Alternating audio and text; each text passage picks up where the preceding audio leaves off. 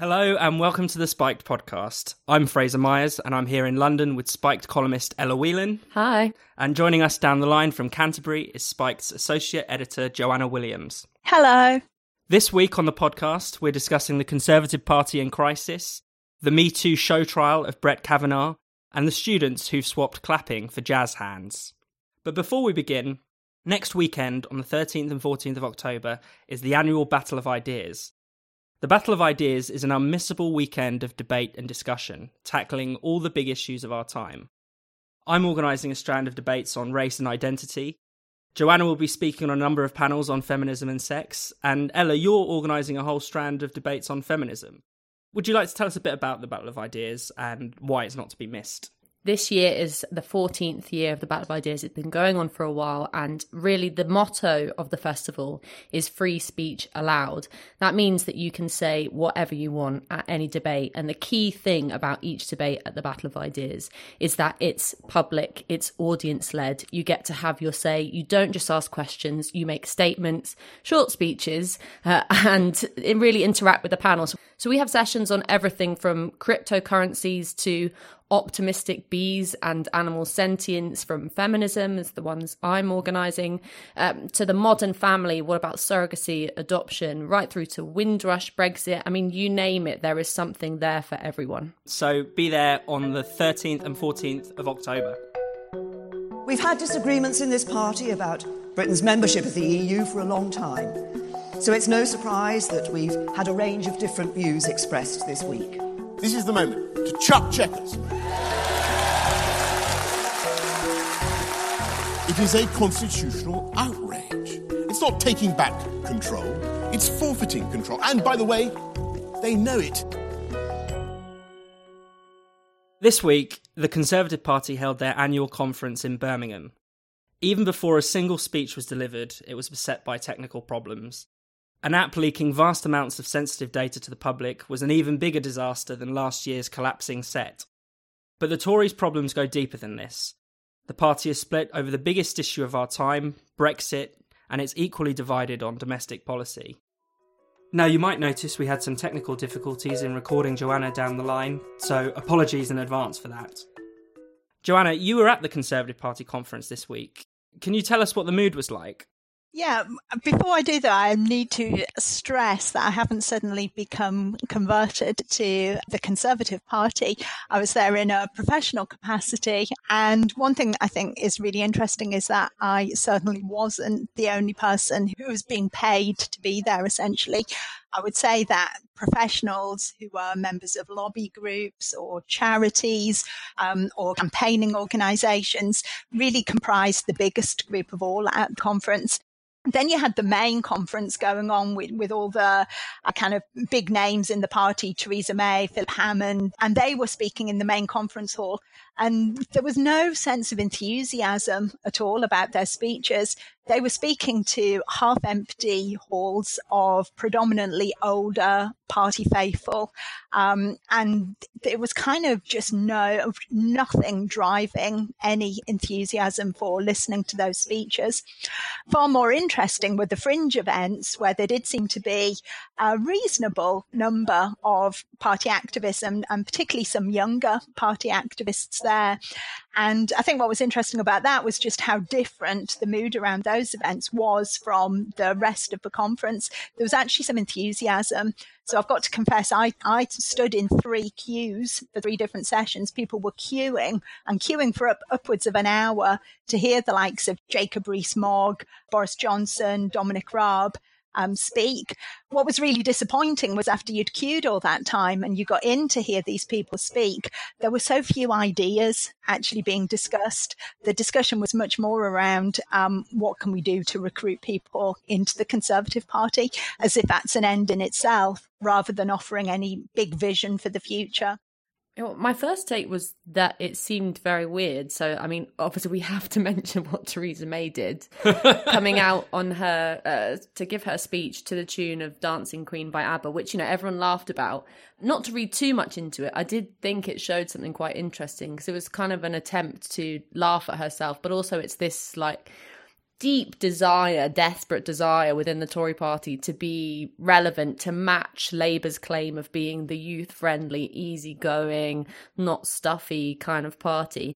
That aside from that, I mean, the obvious problem that Theresa May and the Tories have is the reaction to Chequers. She was trying to sell something that many party faithfuls had decided they weren't going to buy a long time ago. So it was a sort of very weird thing watching her trying to push it. Even in relation to, if you take away Brexit and you take away the kind of weirdness of much of the conference, the actual policy issues that you kind of look for in these conferences, the kind of where you announce your flagship sort of plans, where you make big statements and make big promises, even those were sort of lacking. I mean, that's not unsurprising. I wasn't thinking that the Tory party was suddenly going to come up with the most fascinating solution to the problem of the NHS. But, you know, Theresa May in her speech talked about detecting cancer earlier with increased bowel cancer screenings, you know, which was like weird for a prime minister to talk about that. And what's in the background of your head is, well, what about all the other problems with the NHS? I mean, at every point, it sort of felt very self-consciously lacking. In a sense, the party has been kind of on life support for a while now.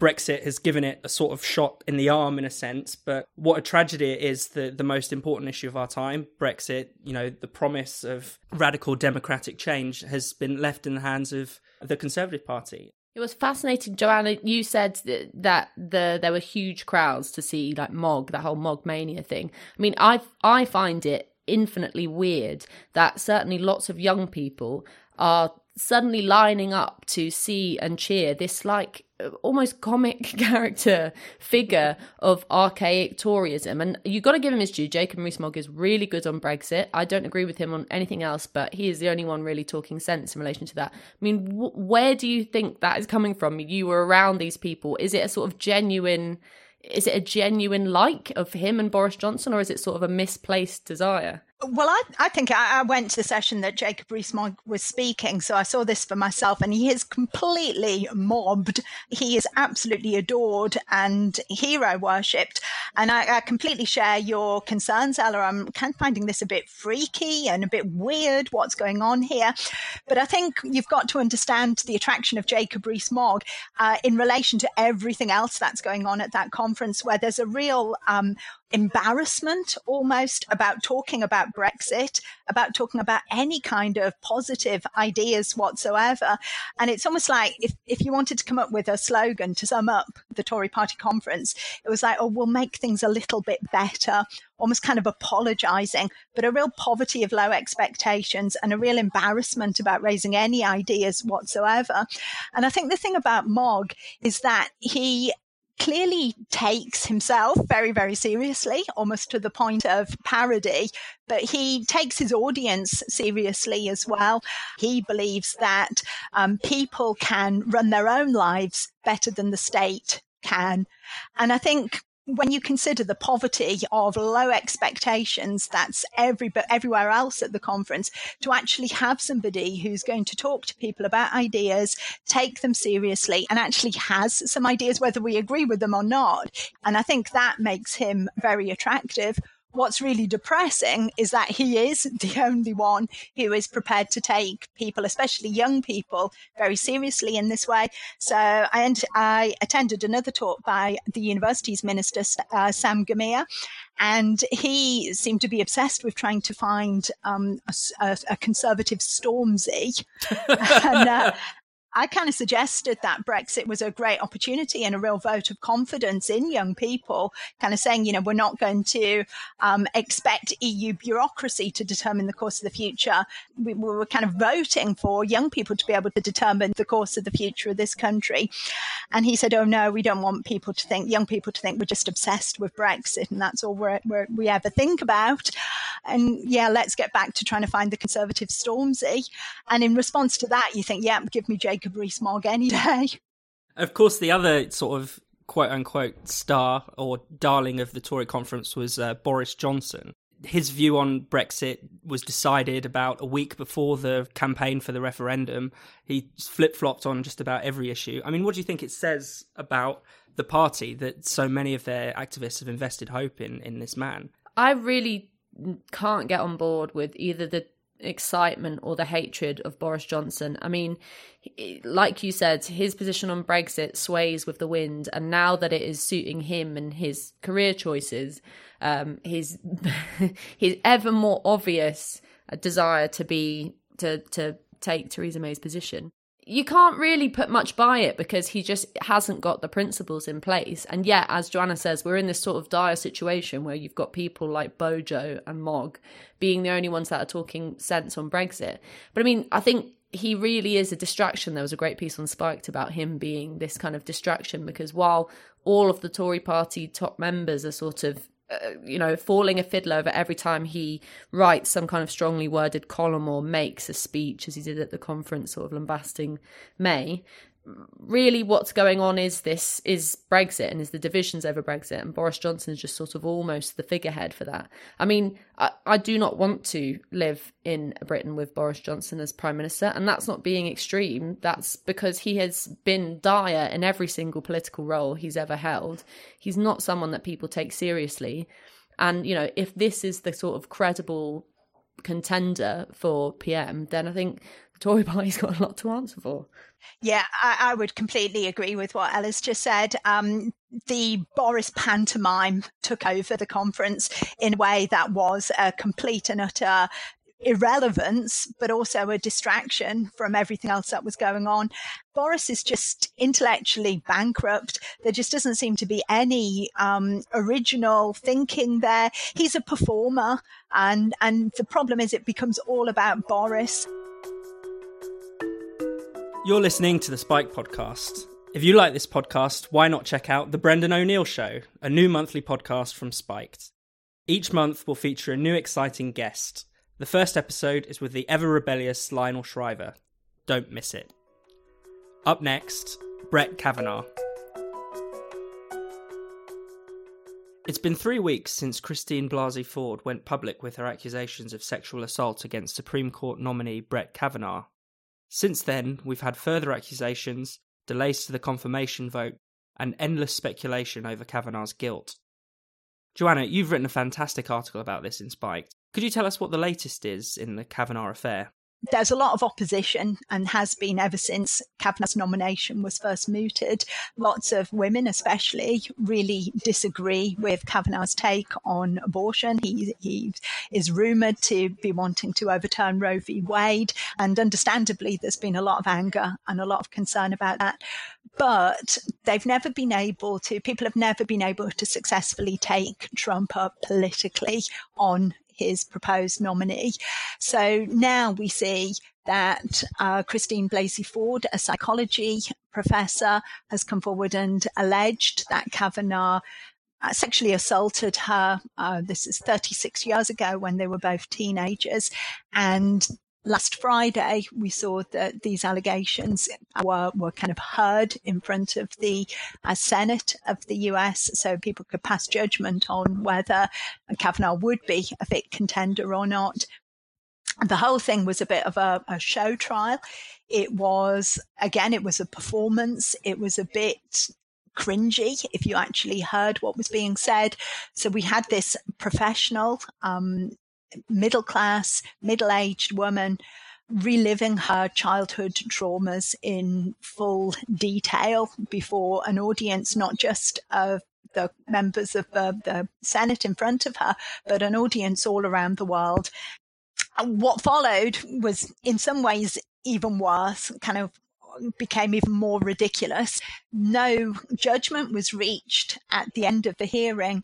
One senator in particular, Flake, was accosted in a lift by two women who basically said that if Kavanaugh's appointment went ahead, he would be degrading the suffering of women everywhere. And so as a result of that, Flake announced that the appointment of Kavanaugh would be delayed for a week to let the FBI further investigate. Quite what they would be further investigating at this stage is not at all clear, but the kind of final verdict is due any time soon.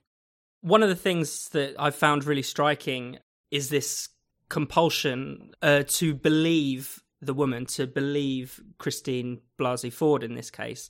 And it's particularly, I suppose, scary because in this case, there isn't a lot of corroborating evidence to suggest that this event happened.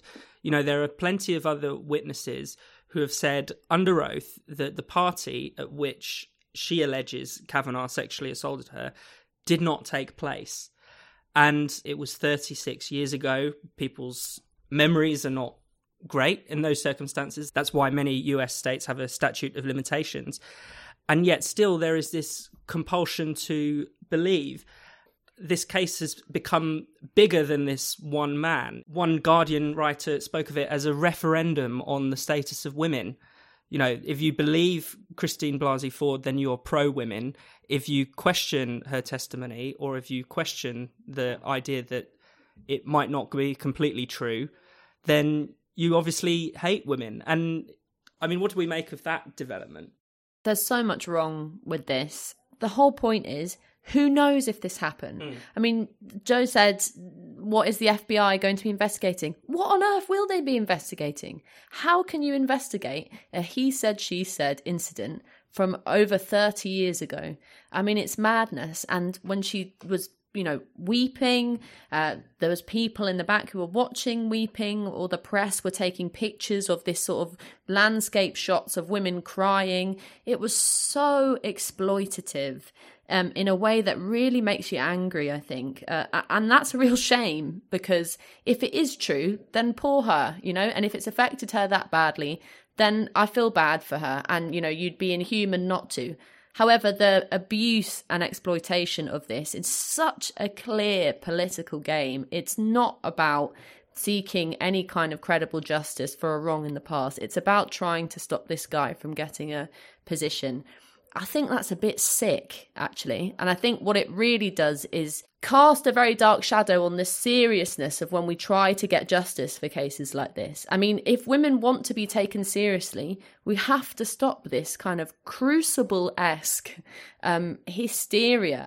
One thing I noticed was the constant shifting of the terms of the debate. Not only were new allegations dug up and paraded around, there was an allegation by Deborah Ramirez that Kavanaugh had exposed himself to her as a teenager.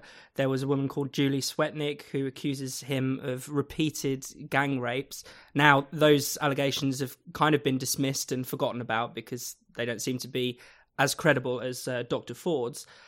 But then suddenly the debate centres around his drinking. He was a heavy drinker, therefore he might be given to rape, or he might at least just be a bad person.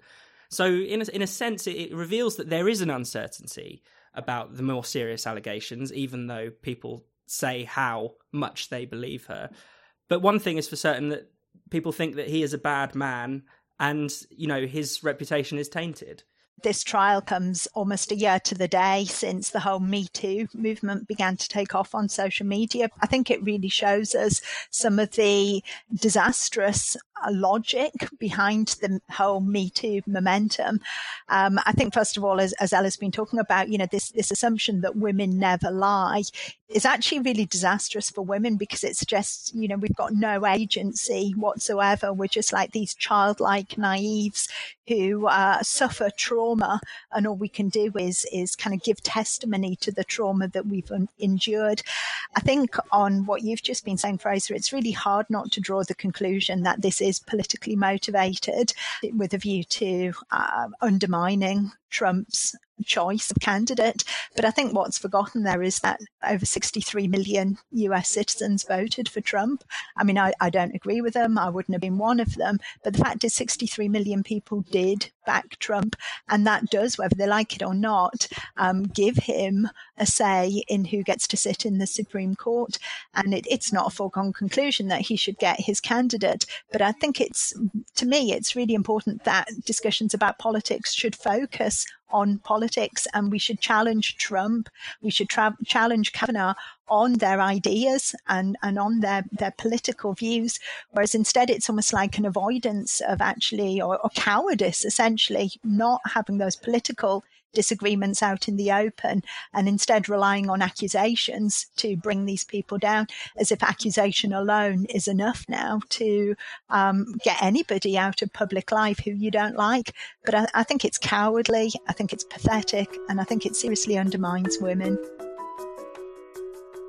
You're listening to the Spike podcast. If you enjoy the show, why not support us by making a donation? If you'd like to make a donation, just go to spiked-online.com and hit the donate button. Up next, jazz hands. The University of Manchester Students' Union have voted to replace the traditional round of applause with British Sign Language clapping, aka jazz hands. They're not even the first to do so.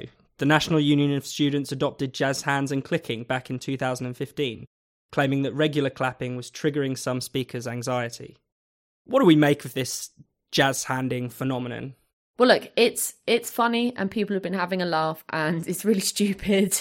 And you can say any normal person is going to clap if they like something. They're not going to remember to do this silly hand gesture. Actually, I remember in my student days at Sussex, we did have this thing at meetings. There was a whole range of kind of hokey-cokey movements. But actually at the heart of it is the kind of victim politics of student politics, which is that you have to over-accommodate for people's sensitivities. And I'm sure there are some people who are either have disabilities, which means that sound negatively affects them, or they're deaf, or whatever it is, but they are in the vast minority. That doesn't make them irrelevant, but it's not the majority of students who need this kind of special measures. And so the sort of desire to accommodate for them doesn't come from a genuine kindness. It comes from this idea that all students are sensitive, all students are in need of special measures.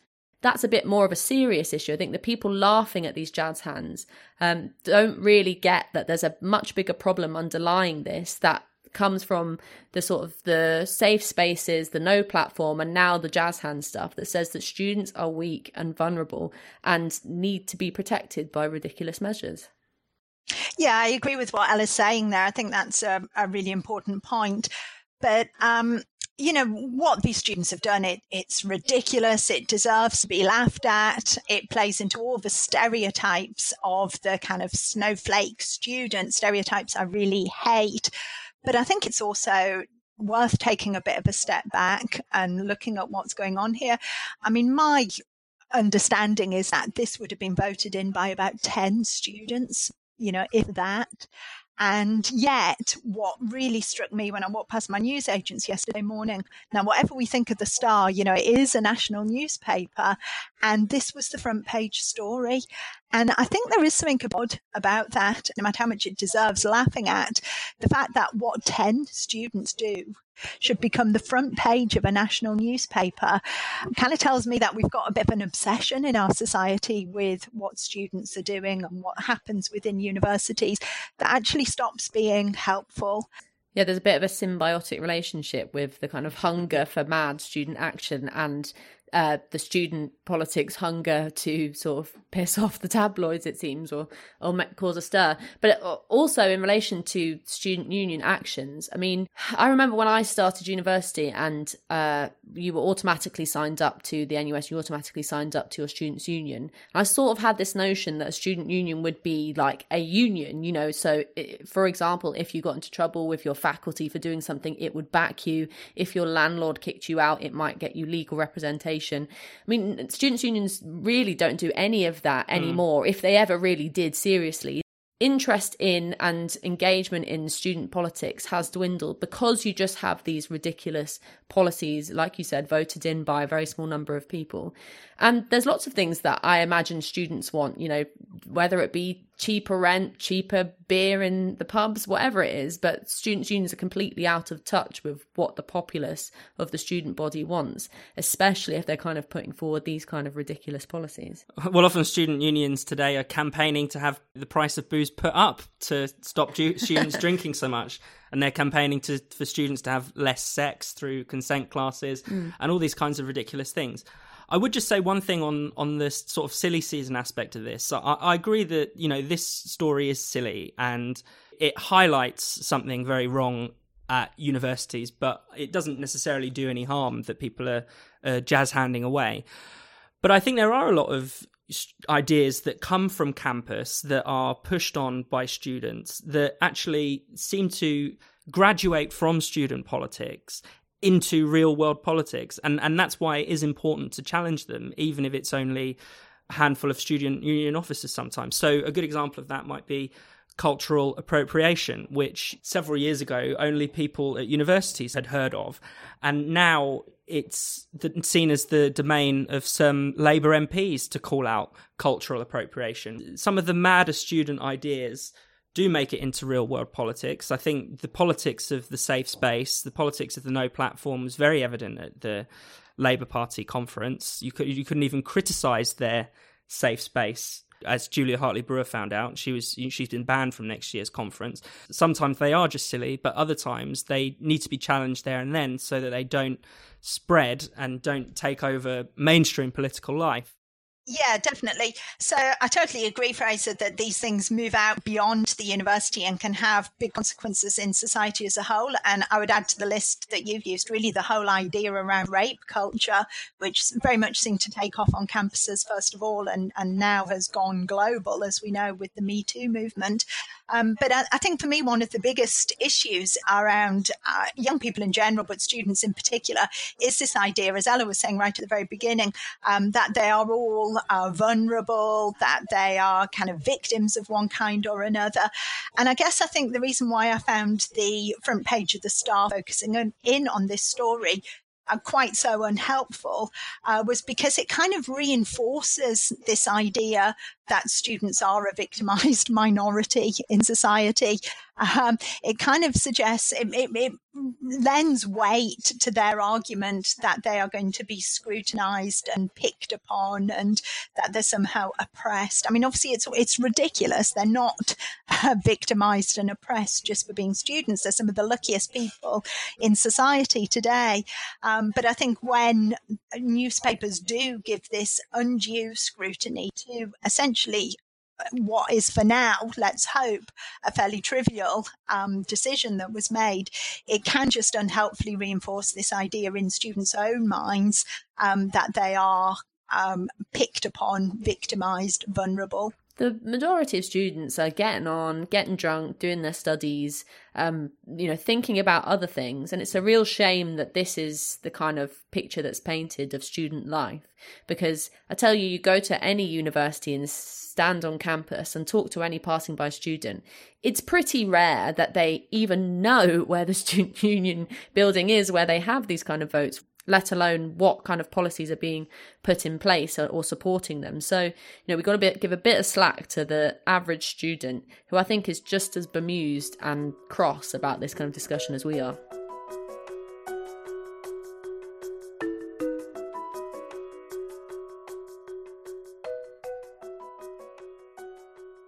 You've been listening to the Spike Podcasts. If you've enjoyed the show, why not give us a rating and a review?